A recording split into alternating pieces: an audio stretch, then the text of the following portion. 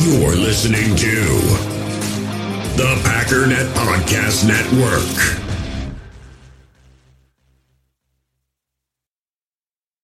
This episode is brought to you by Shopify. Whether you're selling a little or a lot, Shopify helps you do your thing, however you cha-ching. From the launch your online shop stage, all the way to the we just hit 1 million orders stage. No matter what stage you're in, Shopify's there to help you grow. Sign up for a $1 per month trial period at shopify.com/special offer, all lowercase.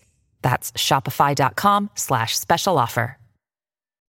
In the hobby, it's not easy being a fan of ripping packs or repacks. We get all hyped up thinking we're going to get some high-value Jordan Love card, but with zero transparency on available cards and hit rates, it's all just a shot in the dark. Until now. Introducing Slab Packs from arenaclub.com, the only repack that provides real value, a complete view on all possible cards, and clear hit rates for each one. Now when I buy Slab Packs on Arena Club, it finally feels like I know what I'm getting. And honestly, the best thing for me and my son is the fact that we're kind of novices into this. When I walk into a card shop with my son, and a card says it costs $40, kind of just taking his word for it that that's a good value. So I appreciate the transparency on grading, as well as just getting excited about seeing what you could potentially get. Right now, you can get 10% off your first purchase by going to arenaclub.com/packdaddy. Wow, that's crazy offer. 10% off a $400 slab pack. That's $40 right there. Anyways, that's arenaclub.com/packdaddy for 10% off your first purchase. Hey, it's Kaylee Cuoco for Priceline. Ready to go to your happy place for a happy price? Well, why didn't you say so? Just download the Priceline app right now and save up to 60% on hotels. So whether it's Cousin Kevin's Kazoo Concert in Kansas City, go Kevin, or Becky's Bachelorette Bash in Bermuda, you never have to miss a trip ever again. So download the Priceline app today. Your savings are waiting. Go to your happy place for a happy price.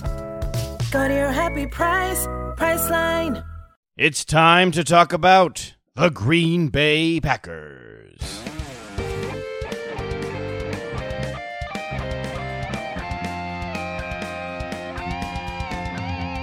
This is your Packers Update, the Daily Cheese, brought to you by Packernet.com and powered by Overtime Media. The Daily Cheese is a collaboration with the Packernet Podcast, hosted by Ryan Schlip, the Pack Daddy, and I am your host, JJ Leahy. The Packers have activated wide receiver Equanimeous St. Brown to return. He will play today versus the Tampa Bay Buccaneers. St. Brown has not played an NFL game since 2018. He missed the entire 2019 season after he suffered a high ankle sprain in the final preseason game last year. He hurt his knee this year in preseason and had to miss the first 4 games, but he's back. We finally get to see him in action again. Many fans don't really remember what to expect from EQ. At 4.48, he's the second fastest player on the roster behind only Marquez Valdes-Scantling. He's just a hair faster than Aaron Jones at 4.50. He's also big. He stands at 6'5", the same height as Allen Lazard. So, since we'll be missing Allen Lazard for at least 6 weeks, there's already a clearly defined role that EQ could take over. Remember, we're also getting Davante Adams back today for the first time since week 1. So Rodgers, who has had to live off of guys like MVS, Bob Tonyan, Darius Shepard, Malik Taylor, he will arguably get his top 2 weapons back today, assuming EQ can fill in for what Allen Lazard has been able to do. Kamal Martin has not been added back to the active roster. He likely needs more time to get healthy and get acclimated. The team does have 2 more weeks to evaluate his status and decide if they're going to reactivate him or put him on season-ending IR. But he's been at practice, which is a really good sign. The Packers roster currently stands at 51, which means even after getting Kenny Clark and Davante Adams back and reactivating EQ, they can still make 2 additions. So far, Brian Gutekunst has not tipped his hand at all about who he's thinking about. Surprisingly, Billy Wynn has not been promoted. He's used up all of his eligible practice squad elevations, which means the Packers would have to sign him to the active roster if they want him to play again. Dijon Harris, linebacker, is a guy who could get elevated today, especially given that Kamal Martin is not returning. For the Buccaneers, running back Leonard Fournette, who is listed as questionable, will play, but he's expected to be limited in the game. This is important because the Packers struggle so much to stop the run. However, the Buccaneers do have Shady McCoy and Ronald Jones on the roster as well, both of whom are talented running backs. Speaking of the Packers' run defense, here's Kenny Clark. Just wondering, Bert, just how are you feeling? How have you felt in practice this week, and how tough has these last few weeks been not being out there? I feel great. It's been tough not being out there with my teammates, but watch the guys, help coach them up when they're on the field and learn some more stuff. But, I've been feeling great this week. How long have you felt like you were ready to play with the groin? Is this going on a couple weeks now, that going back, and is there a relief that you're finally back and able to play again? Yeah, man, I thought I was ready to play the Atlanta game. It wasn't under my control. Just happy that I got a chance to practice all week. And, yeah, it's a relief that, I finally get to, go out and play. The bye week definitely helped my groin out. Just gave it another week to heal. Gave me another week to do some more mobility stuff on different parts of my body to make things stronger. And then, the defense line, they've been doing a really good job, especially these last couple of games. Tyler's been coming on, getting off blocks and holding point and doing a good job. And then Kiki, he's coming along, in the pass rush, and he's been getting off blocks. Real happy with Mon. Mon has been doing with his opportunities. He's been holding double teams really well. And Dean's been playing great. Just excited about everybody. A lot of them got a lot of reps. Kiki got a lot of reps. And, guys are just going to keep on improving as the season is going on. Getting Kenny back will be huge. He's easily the most important player on the defensive line. You heard him single out Tyler Lancaster, Kingsley Kiki, Montravius Adams, and lastly, Dean Lowry. Although Montravius and Dean have not really done a ton. Dean in particular has been drastically underperforming. But it was interesting to see what Kenny's noticing. Particularly, he noted that Montravius has been handling double teams exceptionally well. And of course, Kingsley Kiki has stepped up and taken a massive number of snaps in Clark's absence, and done quite admirably. Next up, Mr. Zadarius Smith. We're facing a team, man, who got a legendary quarterback. So to have all our weapons, available is big for us and this team. AZ, obviously, sacks come in bunches, and they came in bunches for you against the Falcons. Did something click for you that night, or is that just the way the game goes sometimes? A little bit of both. Coach was trying to put us in situations to try to create a lot of one-on-ones, and basically it happened for us late in the game. And as you can see the results, how many sacks did we have in all? Like 5, 6? We had 5. So in those situations, when we can create those one-on-ones, that's going to be very big for our defense here in the long run. Did you have more one-on-ones against Atlanta than you had in the previous 3 games? We say create those one-on-ones. Did it feel like you were able to get more one-on-ones against them the first 3?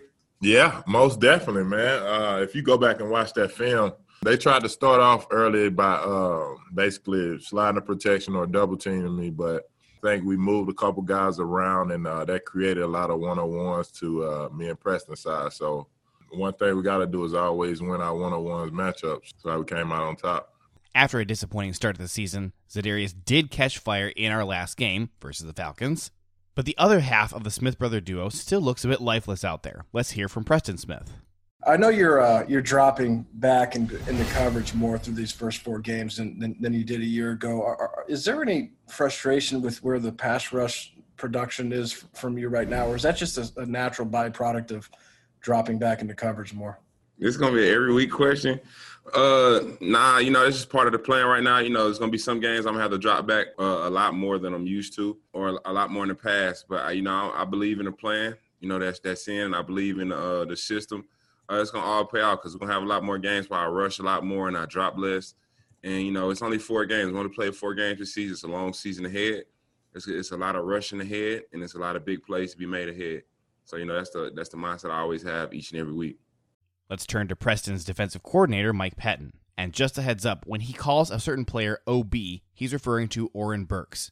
So we're talking with Preston this morning about the lack of sacks, and he said, he still believes in the plan. How much has the plan for him changed compared to last year, or is it the same things that he's being asked to do and just needs to convert the opportunities a little bit more? The plans have been very similar. We had obviously with Kyler here a year ago that they were able to to share some of those drops, and we've been bringing along OB, and obviously had some young guys too that we need to get going that can take some of that. No, he knows he's had some opportunities, and sometimes it's it's a matchup thing, and then other times it is going to be a game plan thing. Where he's getting lined up, how they set their protection, those types of things. So I just know for those guys that it can get frustrating at times, and but he's handling it right. He's a pro. I mean, he's about he's about winning first and doing his job, and that production will come. I think sometimes I know Mike Smith's talk about it at length. Just that sacks aren't necessarily the be all and end all as far as a measuring stick. So ton of faith in Preston and know that we'll get rolling. Finally, let's hear from offensive coordinator Nathaniel Hackett about what he sees in Tampa Bay. We've all heard a lot about the Buccaneers, and they've got sacks from like 7 or 8 different guys. Do they have like a gazillion blitzes, or does they just have a relatively decent chunk of things that they just do really well? It's a combination of both. I think they're a very talented group, and then they're going to try to create as many one-on-ones as possible throughout the game, and it allows those guys to go out and win and do what they do. So we're going to have to be great up front and win all those one-on-ones they're going to present to us. I know when you were in Jacksonville, you saw Todd Bowles a couple of times. We know how much he likes to bring pressure and to blitz, but is he just more creative with his blitzes maybe than some other guys across the league? He definitely does some different things, and he is definitely very aggressive. And I think it's something, for whatever reason, or the past couple games, we have gotten a lot of pressure, and we've handled it nicely. In the past, that is something that he's always been known for, is giving unique looks and bringing pressures from all over the place. What it does is when you're trying to run the ball and you have the pressure, you have guys that are penetrating up the field. And then you have guys that are moving around and getting in different gaps. You have different players showing up, and it just makes it a little bit more difficult to block those guys. So I think that they, just by their calls and just what coach does, it makes it so that it presents some issues. And so you have to be ready to adjust it and do certain kinds of runs that can help you from that standpoint. So we got to just get our nice plan together here and get ready to run the ball. That does it for today. For more in-depth analysis and a look at Packers strategy, make sure you're subscribed to the Packernet Podcast, hosted by the Pack Daddy, Ryan Schlip. Keep up on all the Green Bay Packers news by going to Packernet.com and follow the Packernet Podcast on Facebook. My name is JJ Leahy, and this has been The Daily Cheese, your Green Bay Packers news update.